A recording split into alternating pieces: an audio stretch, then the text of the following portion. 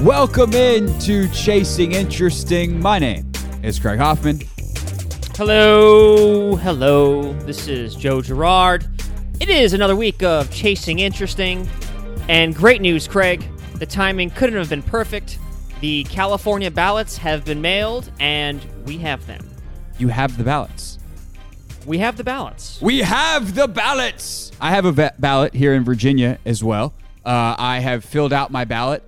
I know this will shock everybody, but after much consideration, on the top line, I decided to vote for Joe Biden and Kamala Harris.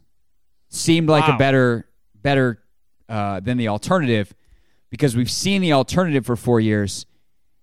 And I'm going to give you some analysis, Joe. Sit back, buckle up. Ready? All right. It's been terrible.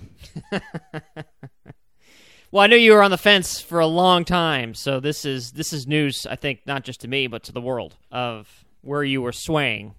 We don't like it. We're gonna try something different. But yeah, I have not mailed in my ballot yet because in the state of Virginia, it requires a witness's signature. Can I get a witness? Can I get a witness? So we are waiting on another human being to be around to sign their name on the ballot. I think we're going to be able to accomplish that this weekend. Then we'll put the ballot in the mail, and our vote will be in. And then I will track my ballot to make sure it is received. And because I'm voting early enough, if there is a problem, the state of Virginia should contact me and be like, hey, buddy, we have a problem. And then I would fix it, and it would be good. So make sure you know the rules in your state. Do you need a witness? Do you not need one? And then get your ballot in early so that you can track it, make sure it's in, and make sure it's counted. I like that. Joe, do you know the rules in the state of California? Yeah, I think 90% of them. I like the tracking idea too. I'm sure. I mean, everyone can track their own ballot, so I'm going to make sure that is done from my side. That you can actually see where it goes, who's getting it. It's tracked.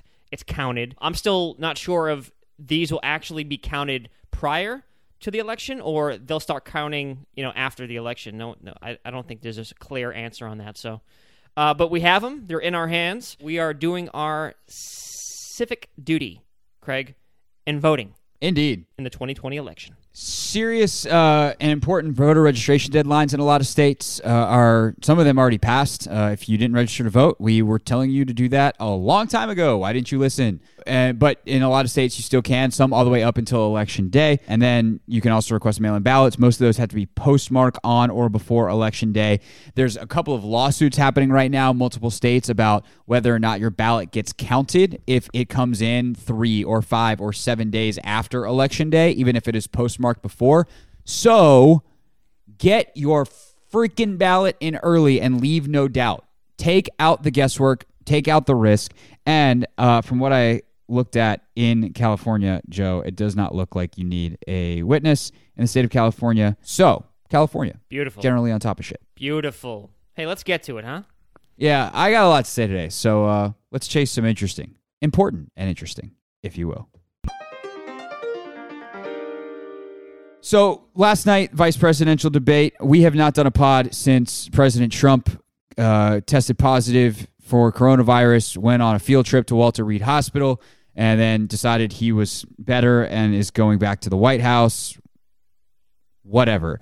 I just have some bigger thoughts on kind of all of this, and the NFL winds up coming in here to just the general thought of what is going on with all of this and the tie that threads them all together. So before I do that, Joe, before I go on my rant one of the show, what did you think of first the Trump COVID story and then the debate last night? The Trump COVID story was very interesting. He dropped on Twitter late Thursday, early Friday morning that he tested, along with his wife, First Lady Melania, positive for coronavirus. Who, by the way, he has not talked about once since that. Should tell you something about the man. But let's not pretend like we thought their marriage was great. There is speculation that he actually knew days prior that he was tested positive as early as Wednesday, and he was at a fundraiser potentially with COVID inside his body. And by the way, with him knowing, but he still went anyway and wasn't wearing a mask. So that we can't prove that, and they're still trying to kind of suss that out. So I thought that was interesting. As far as the health concern, I actually think him going to the hospital was a good idea. He's an older man. He is not in the best shape in the world. He is our leader. So I think him actually going to Walter Reed and getting looked at and getting the treatment was the move. And by the way, I'm sure he was not for it because you know how Trump is. Him going to the hospital or him thinking that he's weak isn't good for his brand. I thought it was kind of funny he was working, Craig, the entire weekend at Walter Reed. Yep, signing his name on blank pieces of paper. You saw those photos. So he was signing things. And did you see what happened with the metadata? No, I missed. Like they put him out to make it look like he was working at all hours of the day. The pictures were taken 10 minutes apart. Beautiful. They're the dumbest criminals. So he was, working hard this week. So he leaves the hospital Monday, right? Gets back to the White House, does his little, walks up the stairs, does his little thing, takes some photos, does a video for His Twitter. little strongman photo op, yep. Goes back into the White House without a mask. I assume he's not walking around that White House with a mask, so all the people who work actually day-to-day there are exposed to it, so that's not a good look. So, he's back on Twitter, sounding off. That really never stopped, actually. And it's fun because Trump on drugs is the same as Trump off drugs. It's just a crazy person. Yeah. With the nuclear codes. So... yeah, that one stung a little bit, huh, Joe? As far as last night, the vice presidential debate, I thought Vice President Pence and Kamala, it was much more tame, I would say, compared to the original. It was polite. It was polite. There was decorum. Kind of. They touched on issues, including Trump's administration's coronavirus response. They talked economic recession. Not a great moment for Mike Pence, head of the coronavirus task force. Hey, Mike, actually, I had a great tweet that I'd pulled up that I wanted to read that fits in well here from Nathan Rubin. Mike Pence really was like, thanks, Susan. You're right. I'm the head of the COVID task force. My boss tested positive. He gave it to my colleagues, my staff, and everyone around me. And I'm sitting behind a layer of plexiglass. But I couldn't be prouder of the job we've done. They also discussed economic recession. They talked about the climate change. They talked China. There was also a fly buzzing around that a lot of people were making jokes about on the internet. Flies stick to shit. So, as far as a clear winner last night, I mean, I don't really know. I can't have it. Not sure I can give that answer. Yeah, I don't think last night mattered. And typically vice presidential debates don't matter. There was some thought that maybe this one would matter a little bit more because both candidates are older. And it's like, oh, one of these people could be president if the president actually drops dead, which almost happened last week. But, Pence was Pence and Kamala was Kamala. And that's good for Kamala and bad for Pence. Right. Meanwhile, Trump and his close-knit staff of 12 have tested positive. And that number seems to keep growing, by the way. Mm-hmm. Several top Pentagon officials are in quarantine as well. Mm-hmm. There's a bit, and I don't know, this is some sort of secret, or they seem to be secretive about this entire thing, in which I'm not sure why that's happening. So that actually landed very well as to where I want to start. Last night proved that Mike Pence is an extremely stupid person, posing as a smart person. Because he's calm and collected and can at least fake decorum. He just kept on talking over the moderator, which, by the way, as a man, nobody wanted to see him do that. And two, after last week's debacle when everyone was on edge. Now, the moderator last night was god-awful. She did not do a good job. I don't think her questions were very insightful. They were very fact-based, and she had them, like she'd done her research, but she's not good at asking questions. And she was also, thank you, your time is, thank you, go, hey, you, stop talking. You agree to the rules of this debate. I'm in charge. When I say you're done, you're done. Shut up. That's what they needed to do last night. But Pence kept talking over. But more importantly than that, Joe, Mike Pence last night gave up a ton of red meat to the Fox News base and did nothing to entice anybody who might have been thinking about being on the fence and is an undecided voter. And again, we've gone over, especially last week, just like I don't understand how you're still an undecided voter at this point. But Mike Pence made no appeals last night to undecided voters. Half of the stuff he said did not make sense. No one knew what they were talking about outside of the Fox News audience who watches and ingests the conspiracy theories nightly. So unless you're in the right-wing media circle or you pay enough attention to politics that you're aware of what's going on in that little media bubble of insanity, like half of what he said last night, you're like, what are you even talking about? And he continued to say incredibly politically suicidal things like Obamacare was terrible and we're going to we're going to get it away from the American people. No, Mike, the Affordable Care Act, which now everyone realizes Obamacare and the Affordable Care Act are the same thing, polls at like 65, 70%. That's not a matter of opinion. It's a matter of fact that they support unpopular policies. And Mike Pence continually last night, fracking, the Green New Deal. Like, yes, in West Virginia, these things are unpopular to want to ban fracking and the Green New Deal. You know where they're popular? Everywhere else, where people want a clean energy and a clean environment and a better future in terms of climate change, where people want to ban things that are causing harm in their communities and causing issues with their water systems and things like that. So he just kept repeating the same thing. And to land this plane, the point that I wanted to make that I think is really important and has me fed up to fucking hear today. This is what happens when you are more invested in your own narrative than reality. This is what happens when you say COVID's a hoax and you care more about being right that COVID is a hoax than your own health and the health of anyone around you, from Secret Service agents to White House housekeepers to your wife to whoever. All the people that Trump got sick are sick because he cares more about COVID not being that serious than he does the reality of his own health. Not just everyone around him, his own. He wanted to be like, don't fear COVID. We won't let it scare us. We're winning. He cares more about that being true and saying that out loud than not dying from COVID and not killing other people from COVID. They care more about the Affordable Care Act being evil than actually helping people get affordable health care. They are so invested in their bullshit narrative that they are abstracted from reality and don't care what is going on in the real world. But here's the problem with that, on top of the fact that that actively hurts people every single day in this country. That's our problem. Their problem, and why this is so incredibly stupid, and why if I was Kamala Harris last night, I would have just gone, you really are a dumb human, aren't you? Is that reality always wins. We fucking live here. We have, as Joe Biden said, empty seats at our dinner tables from people that have died due to COVID. We see the wildfires and the hurricanes that climate change is causing.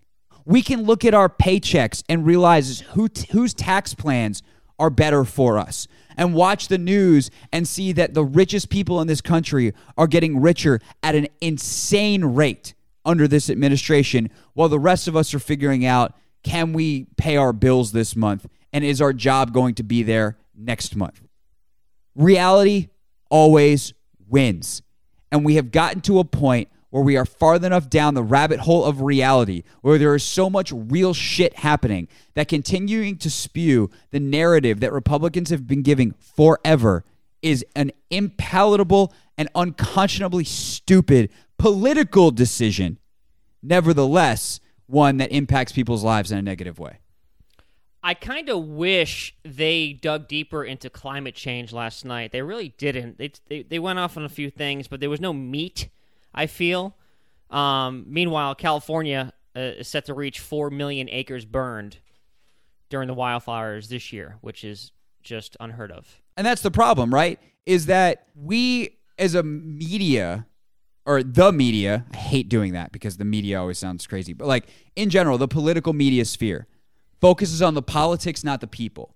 And that's why if I was moderating the debate, or what I would want out of a debate moderator, is when they start going to off their political point, scoring points and trying to do the politics thing, and any analysis that is around the politics in the horse race, I don't want that. And focusing on that is a disservice to the American people. It's a disservice to us, citizens who are trying to decide what to do, to be informed about our own lives in a greater context. Focus on the people, not the politics. That is the point. Well, even Joe Biden says, let's end the politics, let's follow the science. By the way, Biden, I think he said this morning, if Trump is still positive for COVID by next week, they should postpone or even canceled the debate next week. So this actually just came in. Biden has said he is out of the debate on the 15th because a virtual town hall format was offered in lieu of President Trump being COVID positive, and the Trump campaign said no. And so Biden's like, fine, I'll go talk to voters. Maybe I'll do my own town hall, which he has done a couple times in recent weeks.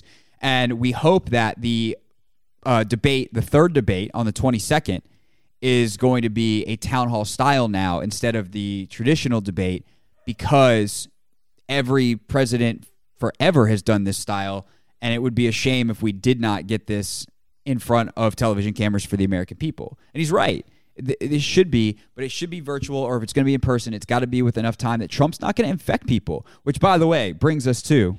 I mean, we're having to take meetings over Zoom. It's not something I think most of us enjoy, but it's a safety measure. And I think part of why the U.S. is falling behind, is badly behind the rest of the developed world on dealing with the pandemic, is because every time there's been a choice between doing something in a way that's more safe or less safe, this president seems to push for less safe. I think it's also probably a reflection of the weakness of his campaign. When you see campaigns getting the kind of bad news that he's been getting through this month, a lot of times you'll see these kinds of increased arguments over rules, withdrawing from opportunities, a little bit of flailing there. And it's too bad, because I think, the more the American people can hear two candidates side by side, even if it's virtual, the better. Of course, the only reason we're here in the first place is that the president of the United States is still contagious, as far as we know, with a deadly disease, which reflects the overall problem. And I don't know why you would want to be in a room with other people if you were contagious with a deadly disease and you care about other people. But maybe the president doesn't care about other people. Maybe he doesn't care about other people. I think it's clear he doesn't care about his own wife. Never mind people. Man, Pete. I like Pete, dude. Gotta love Pete. Pete's strong. Mayor Pete went in. And my favorite part about that, and that is courtesy of Fox News, which is about the only time you'll ever hear Fox News on this podcast. One, so that's actually an important point, is this is on Fox News. This is on the people who love President Trump.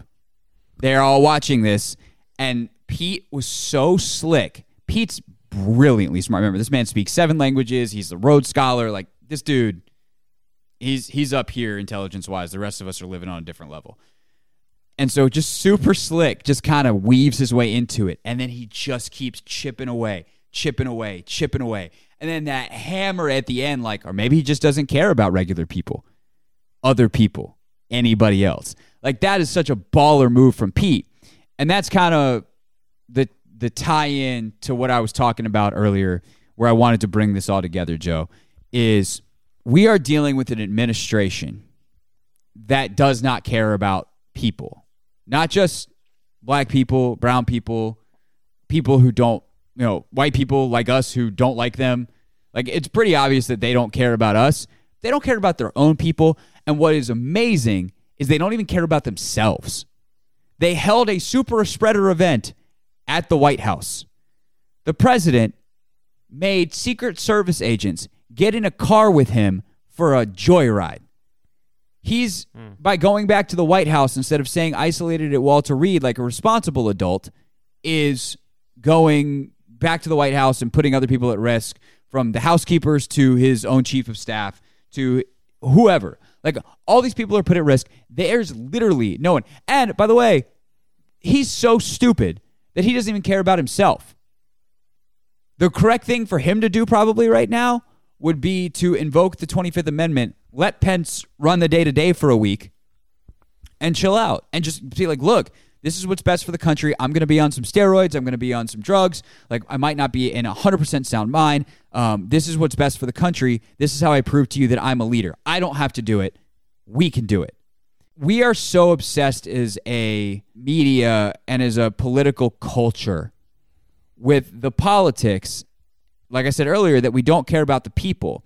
And this next level of that is these politicians become like superheroes. And these politicians, everything is about the politicians and their ability, who gets credit, who gets blame. And if we instead more accurately reflected how things get done, we would have a better national understanding of politics as voters, and we'd make better decisions.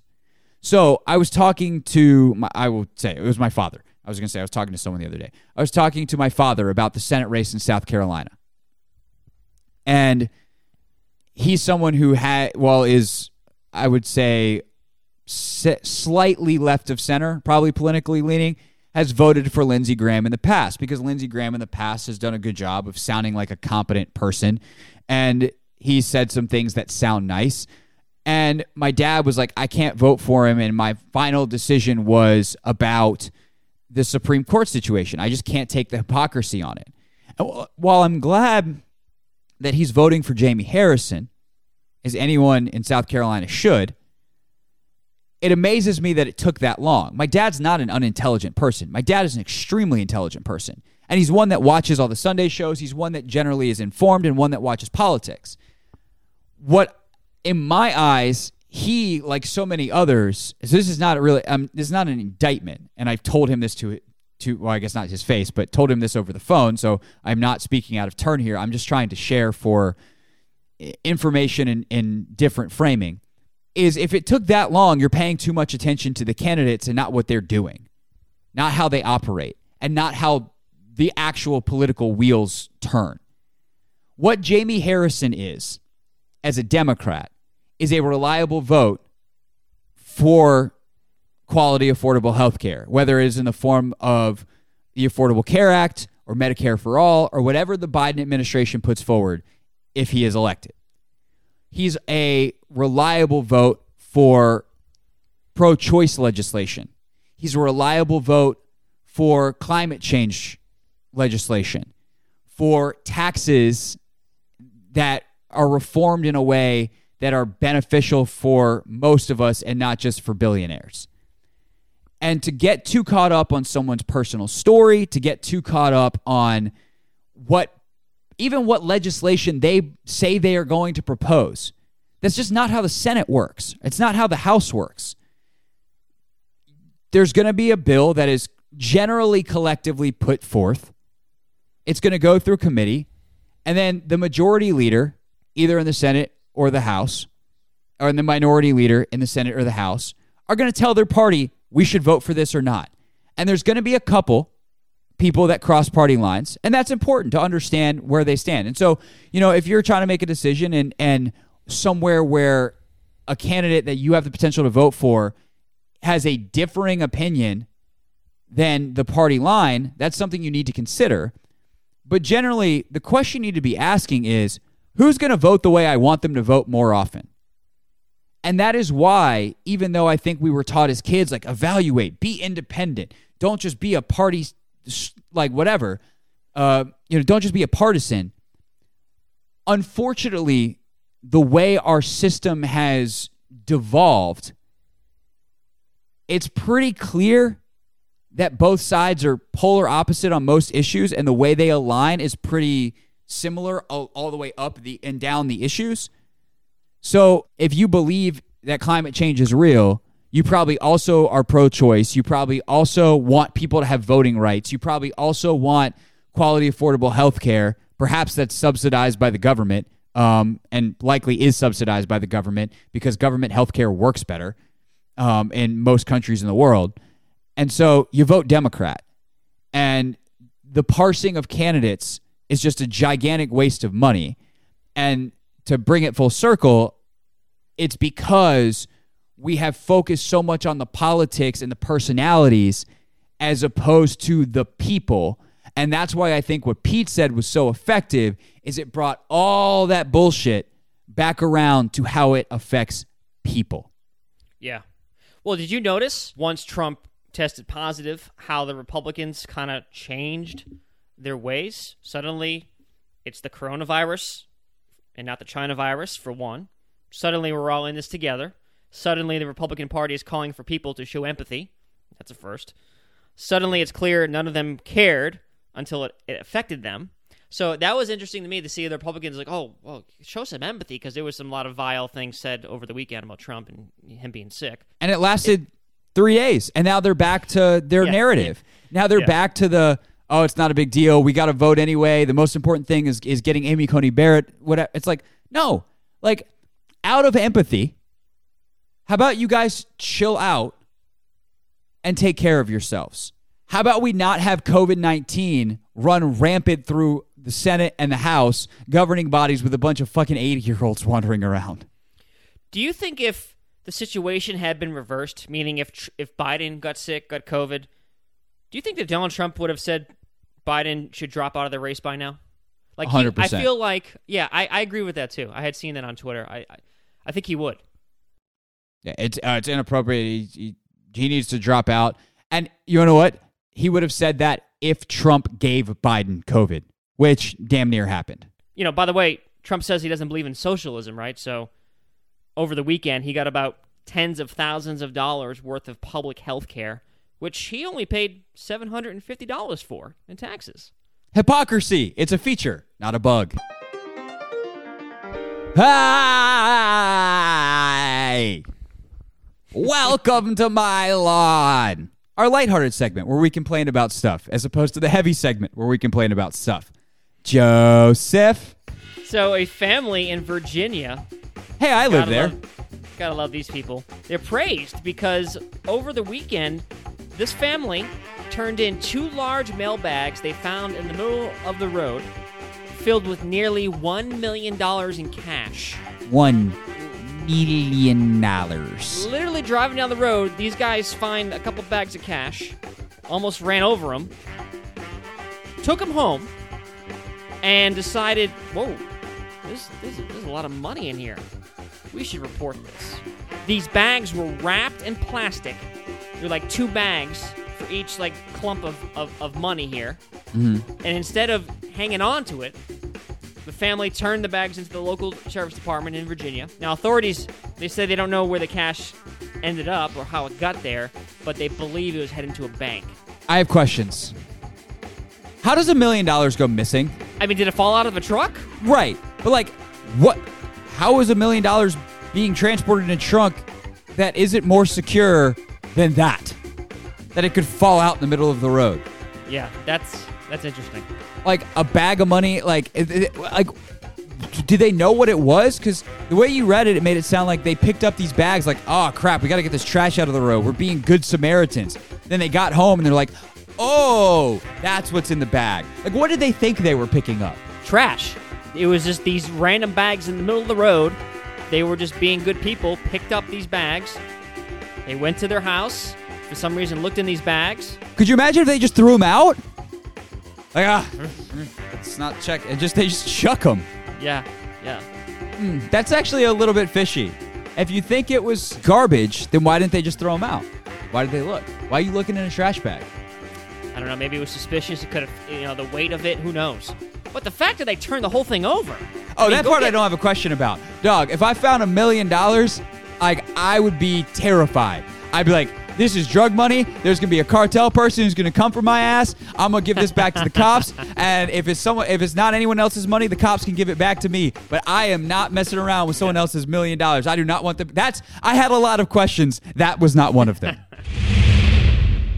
And now, sports. Joe, the NFL has continued to have some COVID issues. And we talked about this a little bit last week. And honestly, it actually ties in to the big long rants that I went on to start the show. I gotta stop calling them rants. They're calm and composed. They're not really rants. They're diatribes. Good word. Diatribe. Good word. With the NFL, they're so hell-bent. And I do want to make, I guess, this point too, that at least with the NFL, the narrative piece, I don't really think that they're chasing a narrative. I think that they're just chasing money. But it still prioritizes money over safety, because I think what's becoming clear is that we got this really right in the preseason. What did I keep saying? It's not going to be the travel that gets people. It's going to be what happens at home. And from the outbreaks on the Titans to the timeline of when Cam tested positive to Stephon Gilmore in New England as well, and some of the other positive tests around the league, it's not that we've had 2 teams come together yet and a positive seemingly be transferred to another team. It's the problems at home and not doing this in a bubble that have become really challenging for the NFL. And I think they might, if this keeps growing, like they're going to have some serious decisions to make of how they safely can, or I guess it's not really how they do it. It's to start with, can they safely proceed and continue on with the season? Yeah, that's interesting. I was going to ask you, do you think it's actually going to get worse? And I mean, how could it not, right? So players from the Titans, players from the Patriots, some personnel are testing positive. They're not playing in a bubble. They are kind of moving around, doing their traveling. And that's not really the worst part. And you talked about this in a previous podcast. It's really not that part. It's when they're home and with their families doing their regular lives, is that you don't know who's around them and what they could possibly catch. And, you know, I mean, these guys are athletes, so, you know, that's the truth. So they might not be getting as sick as people who aren't as in good shape or older, but they're still getting it. And who knows about the long-term effects? And that's what another thing is, that no one really knows that still. Yeah, and I think with the bubbles that happened successfully, starting with ours in the NWSL, what's happened in the NBA, the WNBA, and other places that have bubbled up, it gave everybody a bit of a false sense of security that this was all pretty easy to do, but it really was a testament to the efficacy of bubbles, that you are not just keeping everybody safe in, it's that you're keeping everybody else out. Because that's the thing. Once you get into that bubble safely, COVID can't get in. A disease can't spread if it's not there in the first place and it has nowhere to go. So if it can't get in the bubble, you're pretty safe. Like if you had a true bubble, which no league is able to do because you have, unless you were to have like all the arena staff and literally everyone, like if you were to put a dome over a city, then yeah, you could have a bubble and you could walk around with no masks and no safety precautions. It would literally be like old times within that bubble. But the ability to keep the disease out is, I think, what got underrated about the bubble. It's not just keeping everybody safe in it, it's what you're keeping out. And so for the NFL, since they're not in a bubble, and the ability of family members or whoever to come in, and then it gets inside this NFL world and can be passed from teammate to teammate, or if the timing gets screwed up, like we saw with the Trump Super Spreader event for the Amy Coney Barrett nomination. Not everyone at that event was tested, but a lot of people were. And it just wasn't at a point where they had so much virus in them that they were testing positive, even though they were able to, or they were contagious. So they spread it despite being still asymptomatic and testing negative.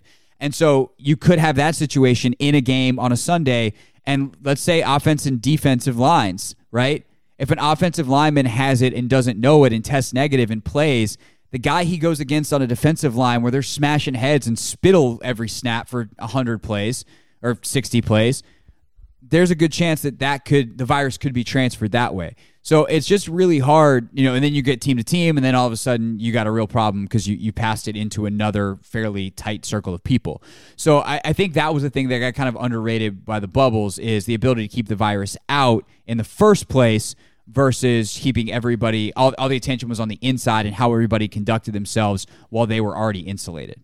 Yeah, excellent point. Speaking of the NBA, finals are happening. Lakers are still up in this series. Miami played a pretty decent game last game. I think the Lakers have this. I think they're gonna take it. They're just so dominant. I mean, LeBron and AD are just taking these guys. It's fun to watch. I think it's been a very exciting series. So I'm curious to hear what your take has been so far and who you think is going to come out the victor. LeBron James is still the best player on the planet. And NBA history shows us that if you have the best player on the planet, you have a really good chance to win the title. And it's pretty simple math. Like, unlike football where you have 11 dudes on the field at a time and those 11 are different than the 11 who play another half of the game for your team, your offense, your defense, there's only 5 guys on the floor per team. And so the ability for one player to have an outsized impact on the game is tremendous. And so when you've got not just the best player on the planet, but the 2 best players in the series, with all due respect to Jimmy Butler, who's been fantastic. Yeah. Even though the Heat have probably players 3 through 8, the Lakers have the best 2, and that's enough because there's just no answer. I'll use soccer terminology here. I love when soccer coaches use this. they'll say, we asked questions of the defense. I love that phrasing, right? So the questions that LeBron and AD ask of Miami has not been able to answer, and I don't think will be able to answer because LeBron and AD are so overwhelmingly talented that the questions they are asking are that difficult. They are almost unanswerable questions. At least, and let's also be real about this, winning 4 times in 7 games is hard. So to do, even if you answer them once, and on the same night you get a superhuman performance by Jimmy Butler, which his game 3 is an all-time NBA Finals game. 40-point triple-double, unbelievable. Kudos to Jimmy, and he deserves immense amounts of credit. And this Miami team is legitimately very, very good. Worthy of being in the finals even. Mm-hmm. But to answer the question of LeBron plus AD 4 times in 7 games, I just don't think it's possible. Not for this Miami team. All right, let's run through quickly our NFL Quick Hit segment. Joseph, we have our most impressive and least impressive teams from last week, and then the games we are most looking forward to and our surest bet for this week. All right, let's start off on a downer. How about the least impressive team from last week? Least for me, it was the Chiefs-Patriots. I mean, the game got originally postponed because Cam Newton tested positive for corona, and so did the backup quarterback for Kansas City. Chiefs won the game 26-10.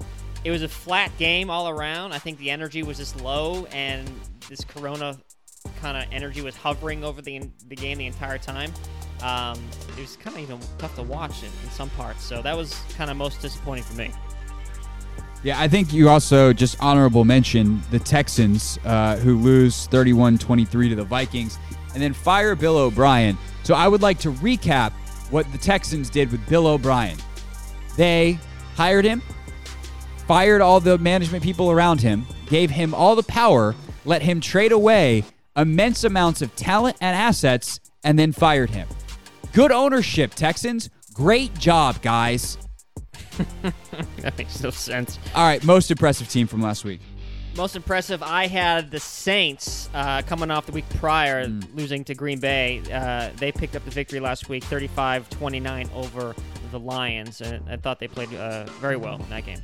How about the Brownies putting up 49? Look, the Cowboys are not great defensively, and Baker Mayfield only put up 165 yards passing, but they put up 49 points. Just rushed it down the throats of the Cowboys. You got 95 yards for Duke Johnson, 71 for Kareem Hunt. Nick Chubb had another 43. Odell Beckham got a couple of carries and took 1 for 50.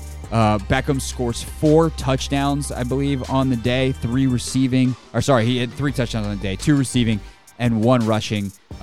Banner day for Odell Beckham. The Browns putting up 49 get the most impressive from me. All right, game you are most looking forward to this week, Yosef.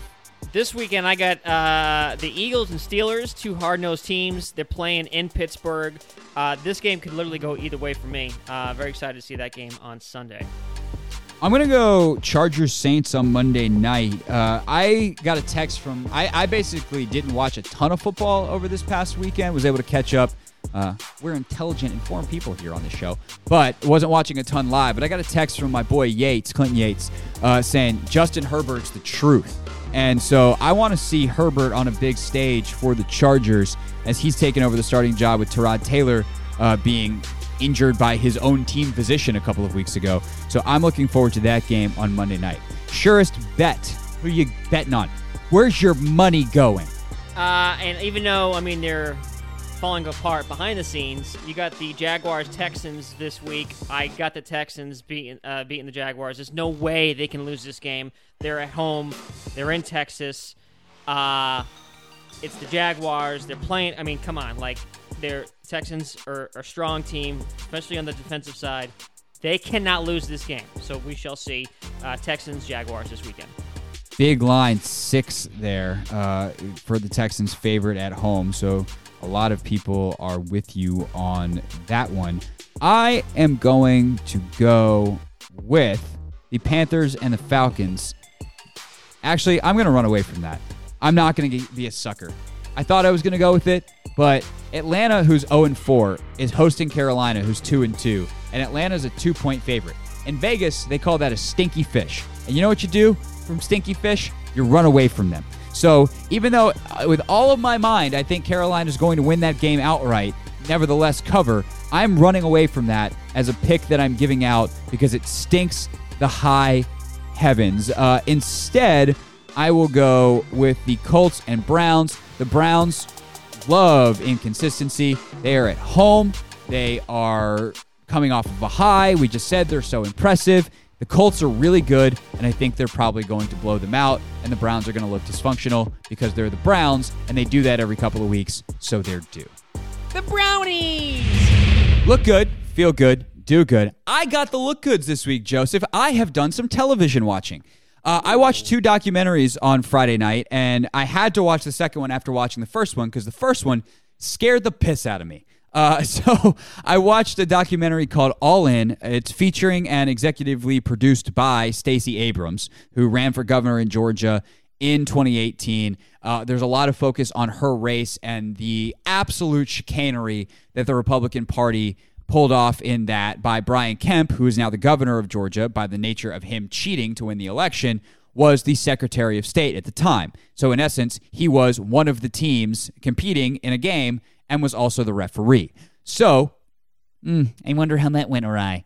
But it generally focuses on the voter suppression tactics that mainly Republicans have used for years, and it scared me to death because this is how we lose in November is votes are suppressed, votes are not counted, people are encouraged not to vote, people are screwed out of voting, votes that are cast are set aside in sinister and intentional ways. So it's worth watching because education is good, but you will not feel good after, which is why after I watched Becoming, which is the documentary about Michelle Obama, her childhood and growing up and growing into the First Lady, that is shot through the lens of her going on tour with her book of the same name.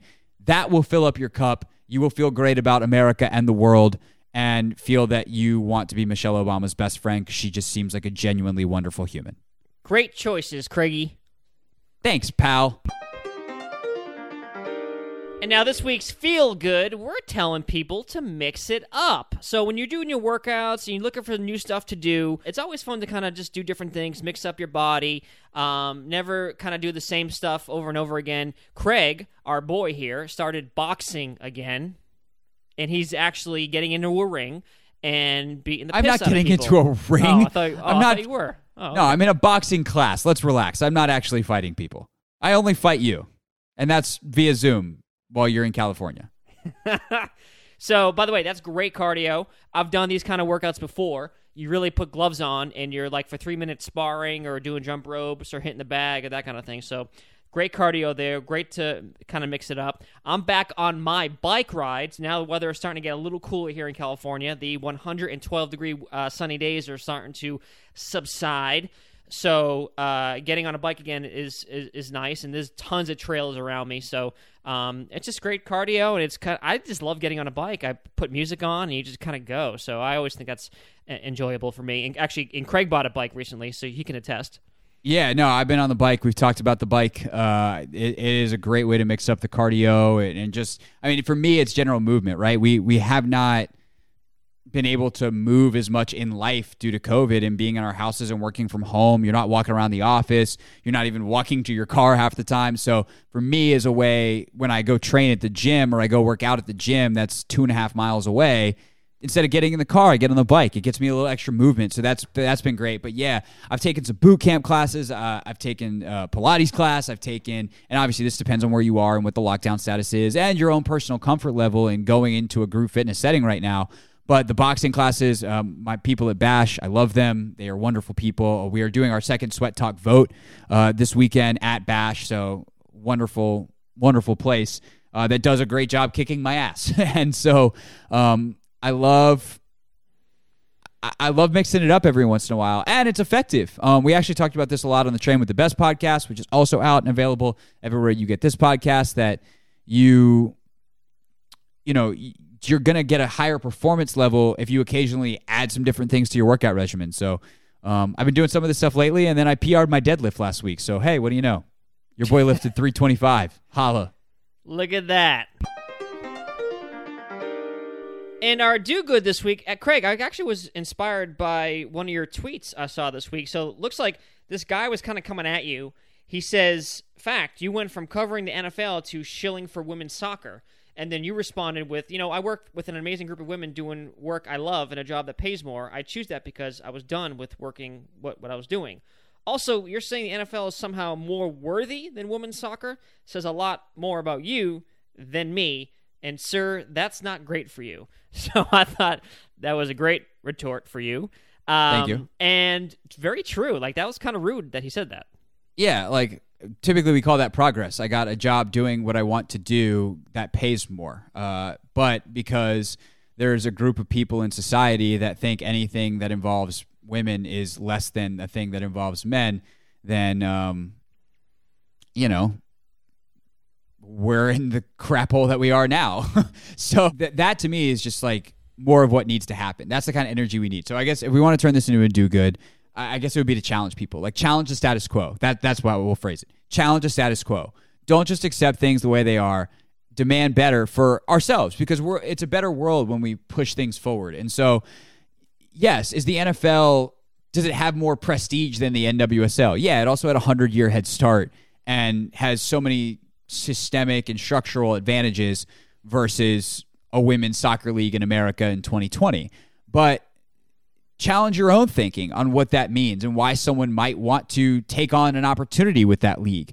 Or just on a more general sense, I saw, and this is incredibly serious, and I will say there's a sexual violence trigger warning in what I'm about to say, and it's important to say to prevent further sexual violence, but if that could be triggering for you, please fast forward a minute in this podcast. So I'll give you a second to do that. But I saw this sequence on Instagram of a guy talking about how one of his friends, his male friends, had very troubling behavior around women, and he never said anything. And this friend wound up sexually assaulting another one of their friends. So whether it's the little things like how we think about different sports to troubling behavior by our friends, challenge the status quo. Do not favor comfort in a singular short-term moment over better behavior over the long term. So that's a serious do-good this week, but it's going to take all of us to pressure people who are lazy and bad actors in ways big and small to be better people, and to show that there's accountability, not just in a legal sense, but in a societal, social sense, to create a better world. And so that's all that tweet was like, hey, I'm not just going to be like, hey, this is what it is for me. It's like, no, there's a bigger point to be made here about what you're actually saying about the world, and I don't accept your premise. Your premise is rubbish. That's good. That's it, and that's all for the show this week. But Joseph, there will be something else, a gift in this feed before you and I talk again.